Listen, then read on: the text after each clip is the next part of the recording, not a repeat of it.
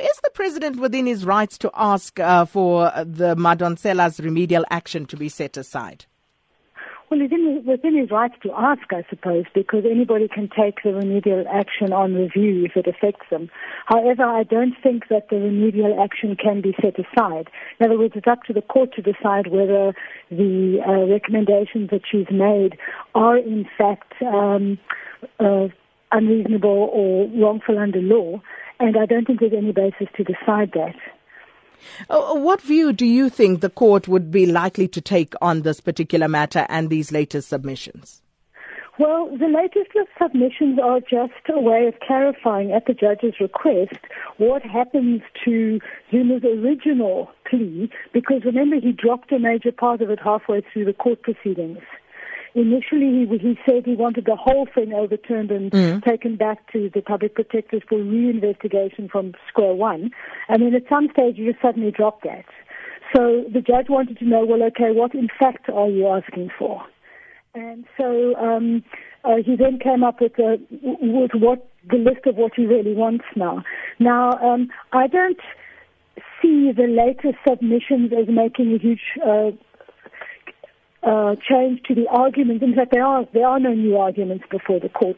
And I think the arguments that have already been made by the other side against the President's application for review are that there's very good reason for the public protector to have put specific provisions into her recommendations about what this commission must look like, that the President must set up, and what powers it must have. And what the President is now trying to do is to take out, and he's specifically trying to overturn those parts of a recommendation that would give the Commission more punch. So, for example, he's trying to overturn the part that gives the Commission equal powers in the investigation to the public protector herself. And, of course, he's trying to be the person who decides who the judge is, which means that the Commission will not be seen to be unbiased. So, or he's trying to decide who the commissioner is, so the commission may not look unbiased.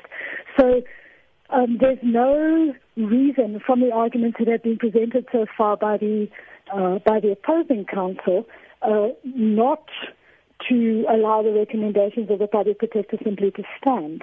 And his own argument, which is that only the President can set up a commission of inquiry, is problematic in light of the fact that the President himself is implicated and will be investigated by the Commission.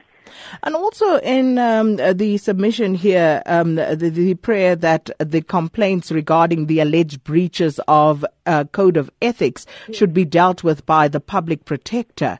What would the significance of that be? Why the public protector, and why would it be any different if it were dealt with by the commission that will be set up?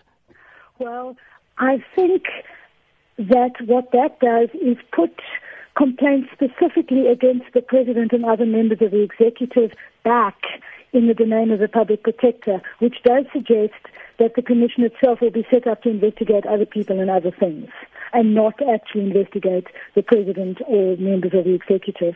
But of course, if we're talking about state capture, we're talking about the President and members of the executive being captured.